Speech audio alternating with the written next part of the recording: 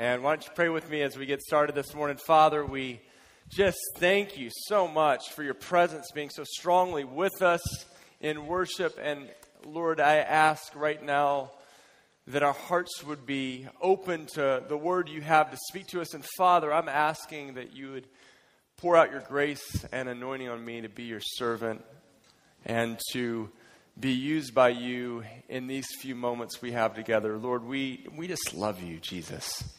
We do. We love you, and we thank you for all that you've done for us, and we just want to draw near to you. In Jesus' name, amen. One of the leaders came up to me during the service and said, I just sense that God's wanting to deposit in us a fresh hunger for him. And that's what we want to be, church. We want to be a hungry church for Jesus. And we're doing this series called The Blessed Life. I think that's how we move into God's blessing, is when we hunger for him. And next week, we're going to try to position ourselves in a place of hunger, starting not this Sunday, but next coming Sunday. We're going to jump into 3 days of prayer and fasting. And we'll talk more about that. We'll have all kinds of resources for you. But what this is the time of saying, God, we set aside food. We slow down our lives to just hunger and thirst after you, knowing that you're going to come and fill us up. And this is just a season of drawing nearer to the Lord as a community. We're coming up to World Mandate West. And let me just implore you to be with us this weekend. You never want to miss the big family reunion. You never want to miss the birthday party. You don't want to miss Christmas. And this is like reunion meets birthday party meets Christmas. People are going to get gifts from the Lord. We're going to come together, people from all over our movement, the Antioch movement, which I'm a part of the leadership. All our churches from the western side of the United States will be in. We'll probably have about 100 pastors and leaders gathered for our pastors and leaders lunch. And I'm so thankful people were taking us seriously. I had numerous people come up and say, okay, you mentioned that if we didn't have the finances to just come and tell you, and people were taking us up on that. So we really mean that. We charge for this conference because we have to pay to rent out the facility about $10,000 and to fly speakers in. But it's seriously probably the cheapest Christian conference you'll ever find. And the reason is because we want you there. But if you can't afford it, we'll make it happen for you. And we'll comp your ticket. Just throw in what you can. Maybe just fast a Bente, Frappuccino, Mocha, Latte, Coca-Mongo, or whatever you drink, and just throw that, and we want you a part. We're excited about what God's going to do at World Mandate. So we're in a new series. Who knows the name of it? Okay, you don't sound very convincing. The name is The Blessed Life. Who wants a blessed life? Okay, now we believe that this is God's heart. As a loving Father, it's God's heart for us. And today I want to unpack a very important foundational concept for us. And as I was thinking about this, I was reflecting on a plane flight I took. And it was at a time where I was really tired, so I was ready to just get on that plane and do some personal study. But I'm seriously a very distractible person. And so when I study, I kind of need, total silence, blinds shut, noisemakers going, need like a womb of silence around me. That was kind of gross. But in this plane, it was one of these planes where the TVs flip down. And all of a sudden, this very captivating movie was shown. This was several years ago, and it kind of had a cheesy plot. But basically, it was these 4 astronauts that went through this cosmic cloud, and it exploded around them. And instead of dying, these astronauts are endowed with these supernatural powers. And so one of these guys has this real funky talent. You can stretch.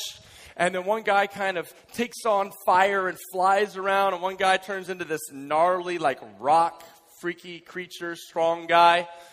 But then the last one has what I think is the coolest, because she can do 2 things. She can make herself invisible, and then she can put a supernatural shield around herself. Okay, so I think I have a picture. This is Susan Storm putting this shield around herself. That's a sweet name for a superhero. We got Batman, Superman, and Susan. And so here's Susan with her supernatural shield. And here's the reason I think we're so captivated by superheroes.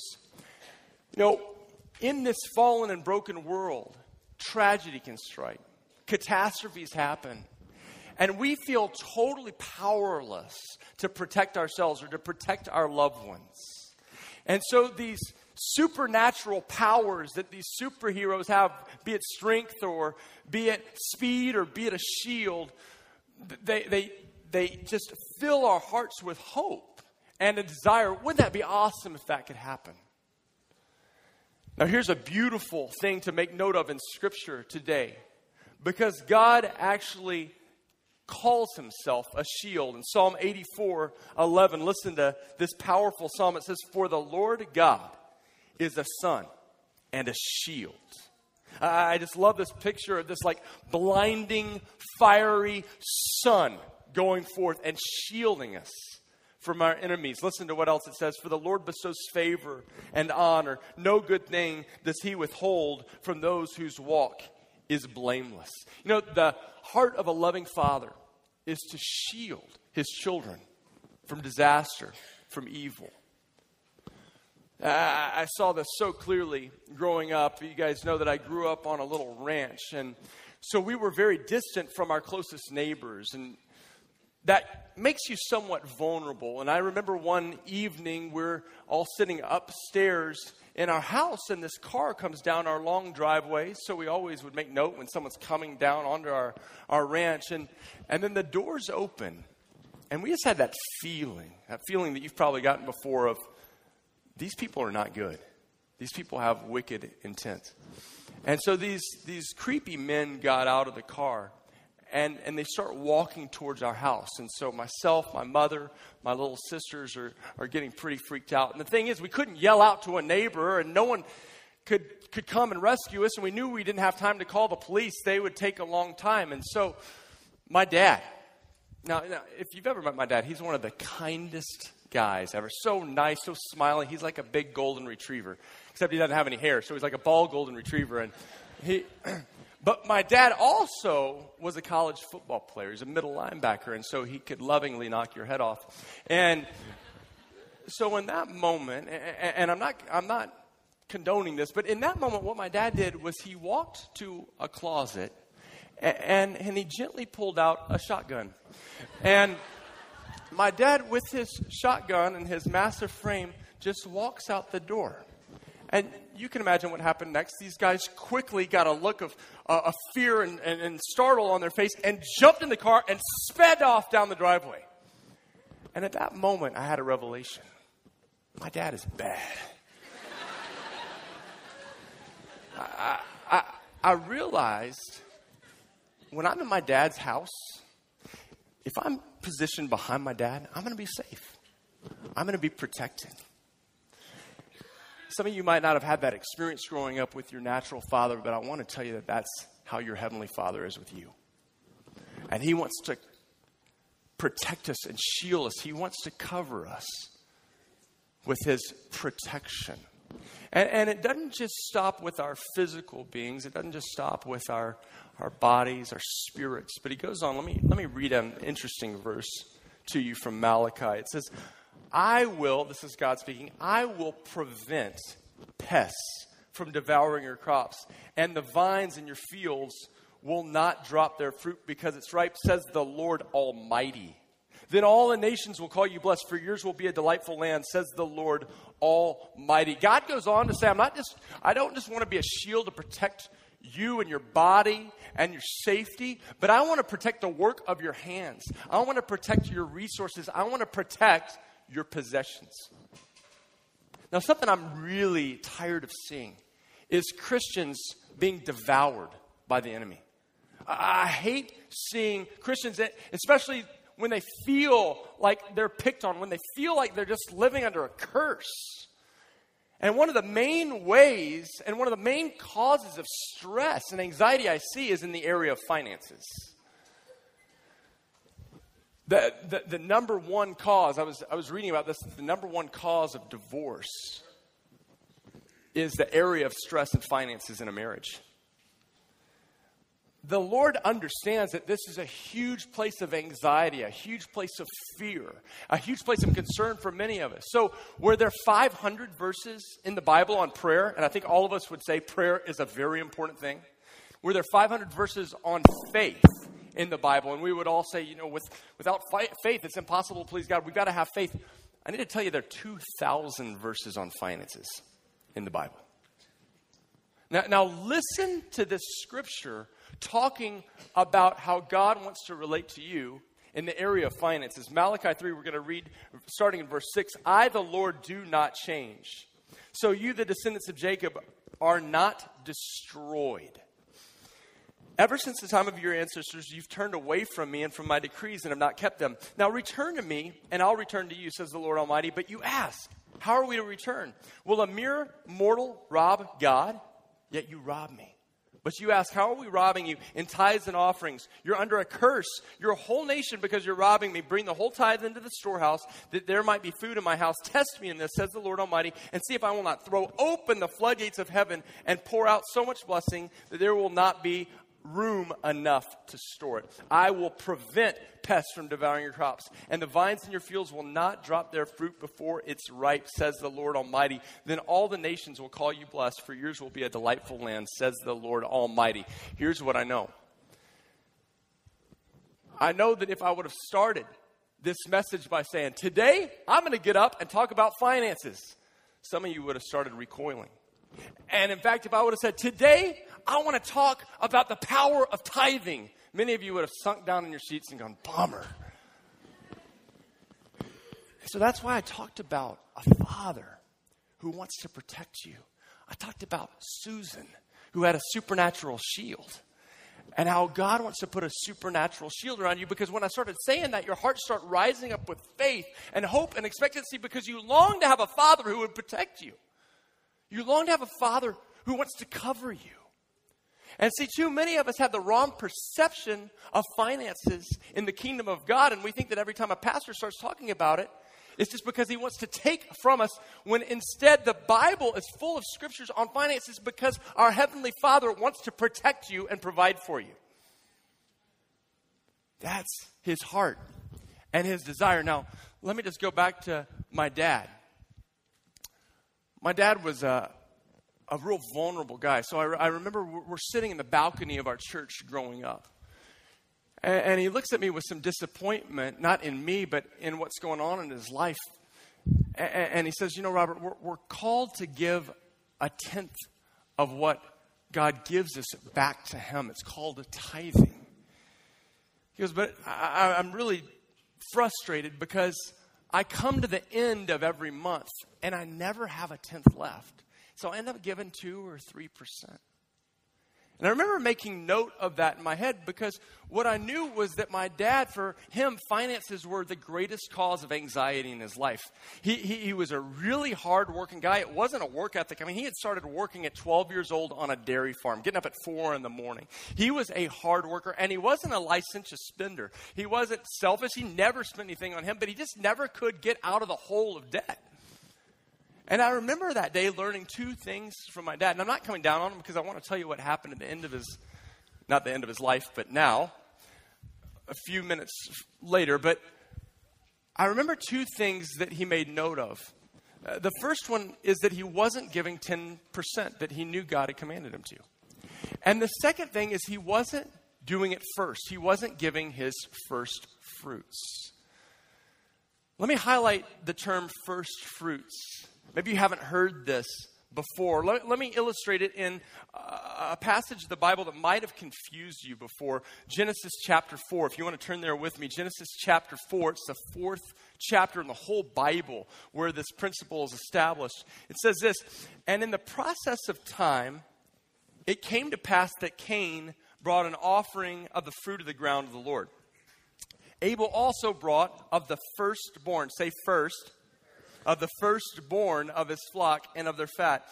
And the Lord respected Abel and his offering, but he did not respect Cain and his offering. And Cain was very angry, and his countenance fell. Now, as a kid, I was really confused by this. And I just thought, well, God's like me. He doesn't really like vegetables, and he loves meat. And that's not the case, because actually throughout the Bible, God will talk about bringing the first fruits of your produce to him. So that's what we know about God. That wasn't the deal. God's not a carnivore, not a herbivore. But here's the simple fact. It says this: in the process of time, it came to pass. After some time, and after the harvest happened, Cain got around to bringing God some of what his land produced. But Abel was different. It says that he brought what? The first. He brought the firstborn. And so what happens? It says, and the Lord respected Abel and his offering, but he did not respect Cain and his offering. Why? Because God asks for He asked for the first. Now, I just want to demonstrate this for a minute. I'm looking for a volunteer. Daniel, come on up here. Daniel didn't know that I was going to take him.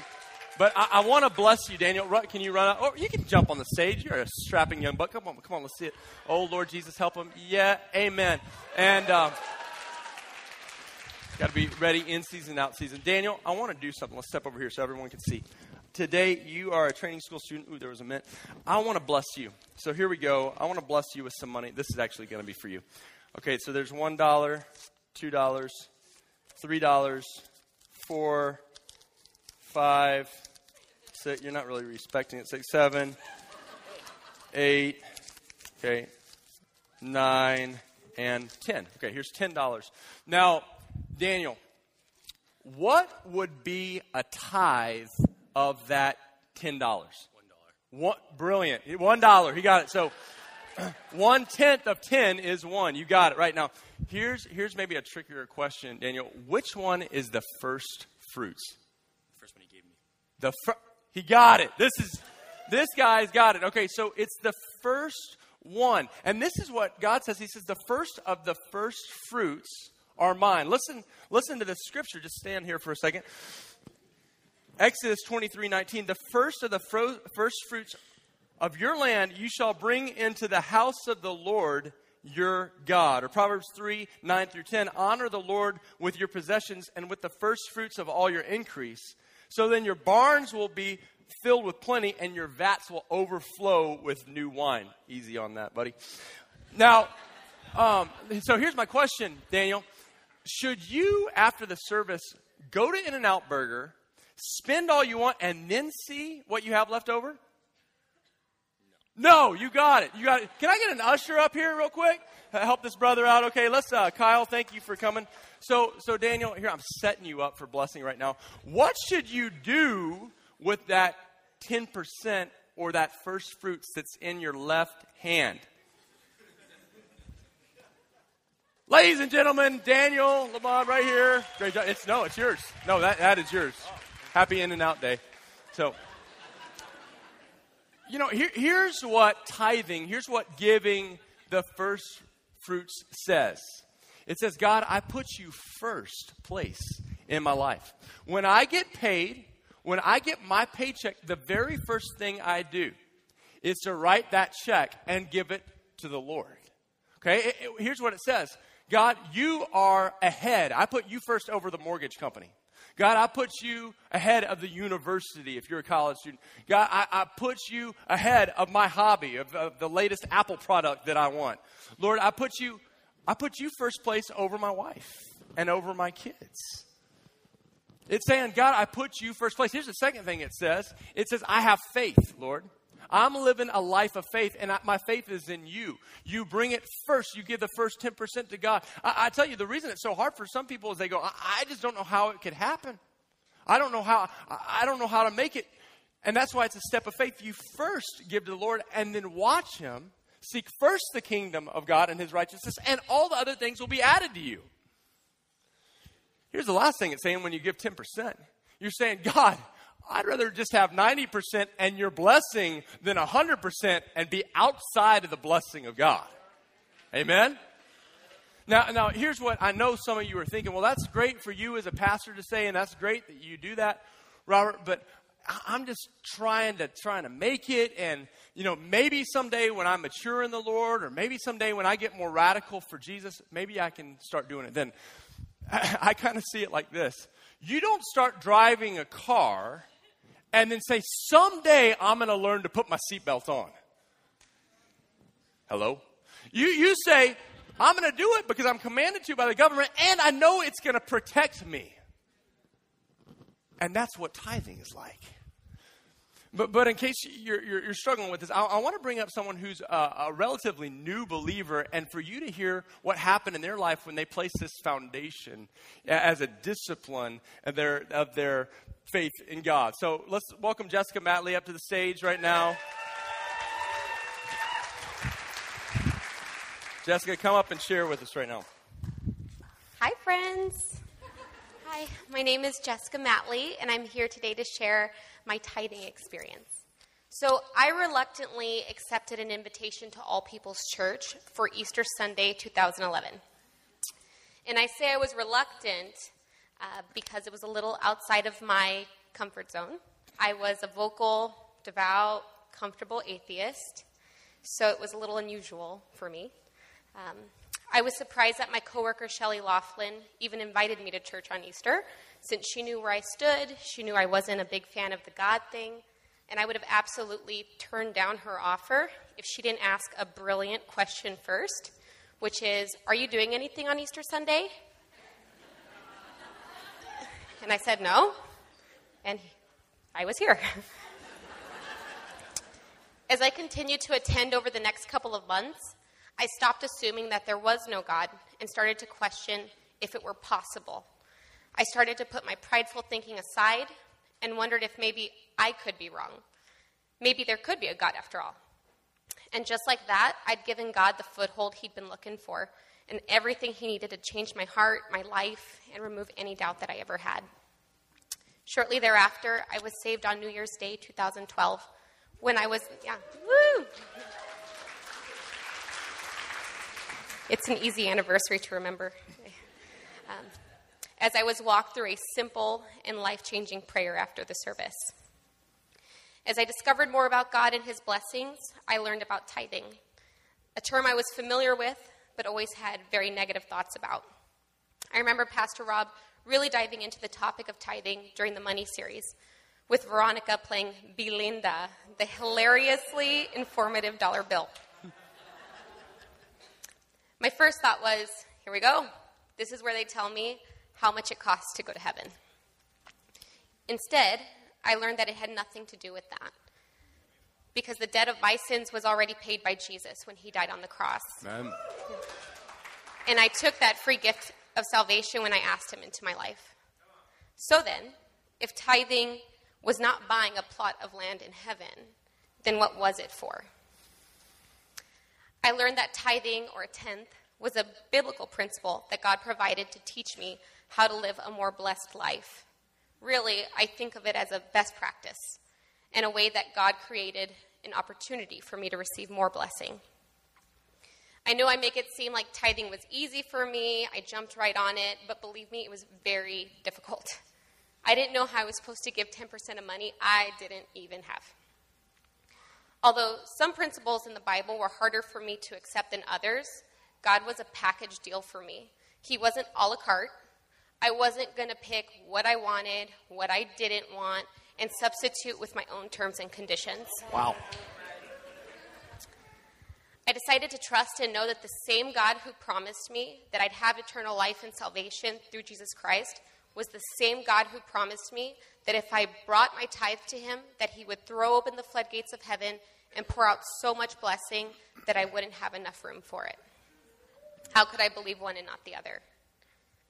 Now, this might not happen to everyone. I will not make promises, but my blessings began the first time I ever tithed.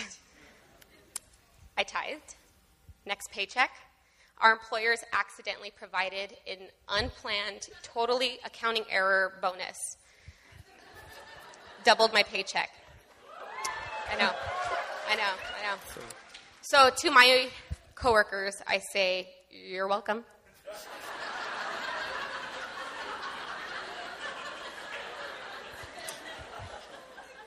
Over the next couple of years, my financial situation continued to be blessed. I was making more money at work. I was able to pay off all the credit card debt. I had, and now I'm working on those student loans. As a matter of fact, I recently went into my bank, and when they offered a new credit card, I let them know that I wasn't using them anymore. They looked at me like I was crazy town, and I told them that I was working on a debt-free lifestyle. Apparently, that's a new thing. It's not the normal. God even warned me in a dream about a very bad financial, impulsive decision I was about to make, saving me from enormous and unnecessary debt and headache. In addition, God has continued to bless me in the areas of my marriage and my family. At first, I was very nervous to share with my husband that I was tithing. I didn't know how I would explain it. I didn't know how he would receive it. But thankfully, he's been very supportive. He's given his life to God. I know. And he's been learning about Jesus himself during a life group we host in our home. Relationships with my family are also being restored and reshaped in ways that were just impossible enough to be from God only.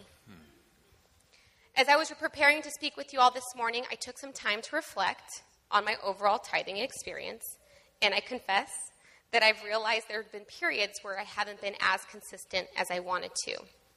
My fault. I write checks. Nobody does that anymore. But I have started automatic payments, so they'll be automatically deducted on my payday. It's a way to foolproof myself. Overall, my life has been blessed in more ways than I can deserve as I've worked to align myself with the principles that God has established. More importantly, I'm thankful that he's provided clear guidelines as a way for me to live the blessed life possible. Thank you. Amen. Great job.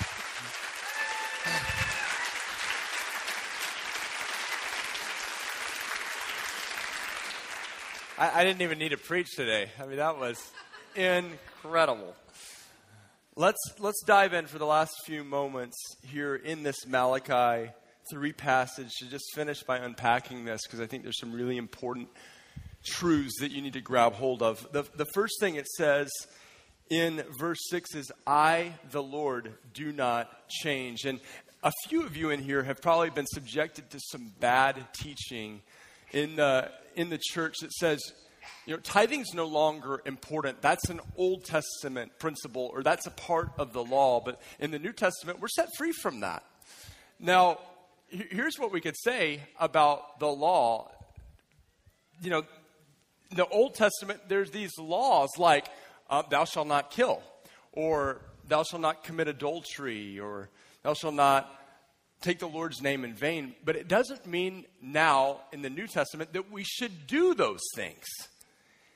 Of course, what it does mean is that we don't have to tithe to be saved, right? Just like Jessica said, our salvation doesn't depend on that. It's purely a gift, a grace gift from God that we receive what he did on the cross and how he defeated the power of sin and death by raising from the dead. But it doesn't, amen, it doesn't, though, invalidate the blessing and the protection principle of tithing. Here is actually what Jesus said about tithing, because some people think, well, Jesus just threw it all away. He says in Matthew 23:23, what sorrow awaits you, teachers of religious law, and you Pharisees, hypocrites, for you are careful to tithe even the tiniest income from your herb gardens, but you ignore the more important aspects of the law, justice, mercy, and faith. You should tithe, yes, but do not neglect the more important things. Jesus actually reaffirmed tithing. But if you want to get all New Testament on me, then here's what Jesus said. Sell all your possessions and give to the poor. All right, you want to know what Jesus is really saying about your finances? Just give it all away. Now, this is just ridiculous teaching. And what these teachers are doing is they're stealing our protection, and they're stealing the blessing that comes from that. God's saying, I do not change. I think that's why I put it right in front of this passage, is so we would know, hey, I haven't changed on this. I'm the Father that wants to set up a protection around you. Let's keep going here real quick. I want to unpack a couple more things. It says this, here, where are we? Ever since the time, verse 7, ever since the time of your ancestors, you've turned away from my decrees and have not kept them. Return to me, and I will return to you, says the Lord. But you ask, how do we return? Will a mere mortal rob God? Yet you rob me. But you ask, how are we robbing you? In tithes and offerings. Now here's the deal, guys. I don't want to rob God. You wouldn't think about going to your next door neighbor when they're not looking, pulling out their jewelry, stuffing it in your pocket, going, hee hee, right? You wouldn't do that. But God says this. He says that the first fruits, that first 10%, it's mine. It's not yours anyway. It's not mine anyway. So I don't want to keep it. I do not want to rob God. I need that like I need a hole in my head. And I don't need a hole in my head. I don't want to rob God. So let's just keep going on here. It says this. Bring the whole tithe into the storehouse. Let me just say this for a second. I'll often meet with people. Actually, I think I missed a verse here. Yeah, you are under a curse, your whole nation, because you're robbing me. I meet with people all the time who are in financial disrepair, or they have tremendous anxiety because of their finances. This is always the question I ask them. Have you established the foundation of tithing in your life? And inevitably they go, no, but you know, and they have this excuse or that excuse. And my heart is compassionate and I don't condemn them. But I unapologetically say, put the foundation of tithing in first. And your financial life will be built upon it. I don't want to be under a curse.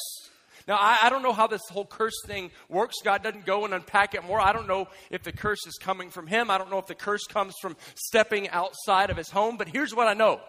Curse is bad. Blessing good. Curse is bad. Blessing good. I choose blessing. So here's what he says then. Bring the whole tithe into the storehouse, that there might be food in my house. So here's the question. What is the storehouse? And where am I supposed to bring my tithe? What is God's house? So let me ask you this question. If I give money to the poor, which you know that this church believes in, we spend a lot of money on the poor. We set ourselves up to serve the poor. When I give to the poor, is that tithing? No. Why? Because that's not God's house. Here's another thing. We love missions. We have long-term missionaries all over the world. We send hundreds of people all over the nations. When I give to missionaries, is that tithing? No. Those are gifts and offerings. The tithe is the 10% that God says bring where? Into his house. He says bring it into my house.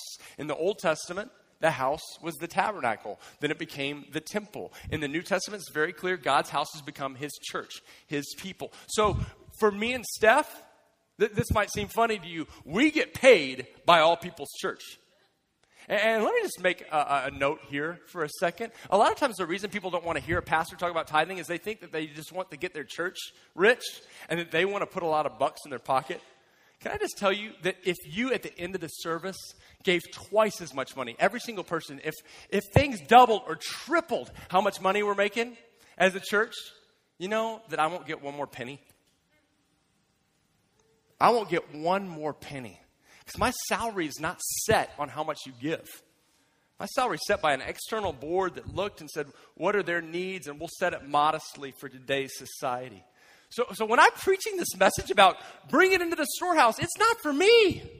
It's for you. Because I want you to be blessed. And I know that that's God's heart and his promise. So I give to the poor. And I give to missionaries. And I give to charities. And try to give to kingdom projects. But tithing is bringing a 10% into God's house. And that house is the church. So let's just finish here. It says this. Test me in this. This is the only time we're going to see in Scripture God say this. Test me in this, says the Lord Almighty, and see if I will not throw open the floodgates of heaven and pour out so much blessing that there will not be room enough to store it. God's saying this. It's not just that I want to protect you. Children, I want to bless you. My kids, I want to bless you. I don't want Hallie and Hudson, Joshua, and John Mark to just be protected. I want to bless them. I want to pour out blessing on them. Let me just tell you, as Steph and I have put this in our life from the very beginning, of our marriage. In fact, we had it before. Just young people, teenagers, college students, get this in your life now. It won't be hard later.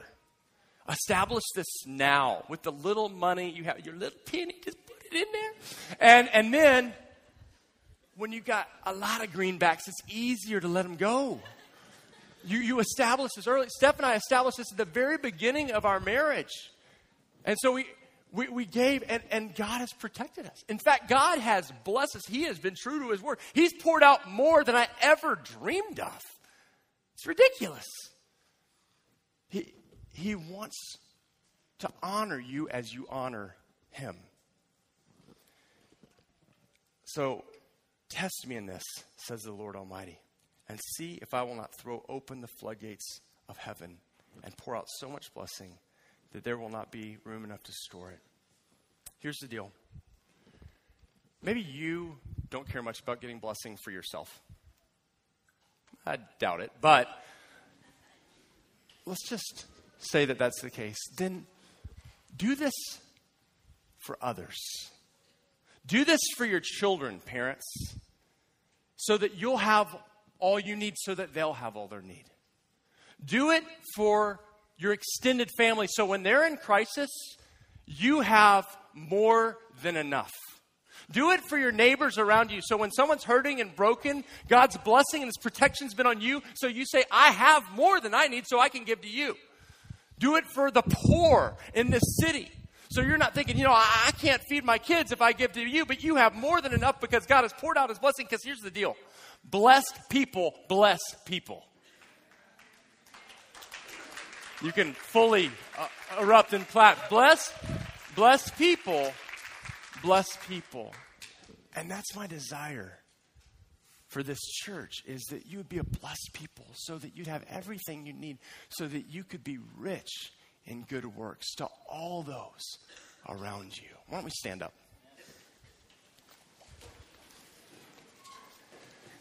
Here's what I know when we talk about finances, is that there are people in this room that there is tremendous pain in your heart. Maybe it's from being a child and not having enough. And you had the pain of being hungry.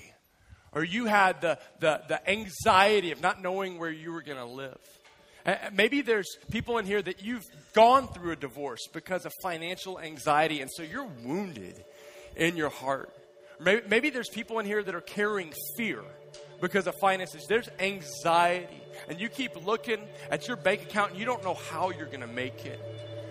And today, we want to pray that God puts a shield around you. And you'd think the fitting way to actually end this sermon would just to say, okay, let's pass the buckets again. We're not going to do that. Because I don't want you to respond to something I've said. I want your hearts to be touched by the living God.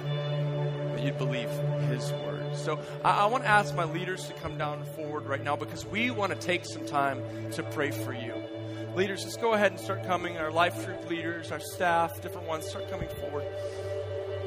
If you've felt vulnerable, if you've had a hard time, if you have an area of brokenness in your life, and maybe it's not even just finances, maybe it's health, or maybe you're like Jessica, that you say, I didn't come in believing in God, but I'm just checking it out for the first time. But you know what? As I was in worship, I felt God's presence. As you were speaking that word, there was something inside of me that wanted that. I want to know God.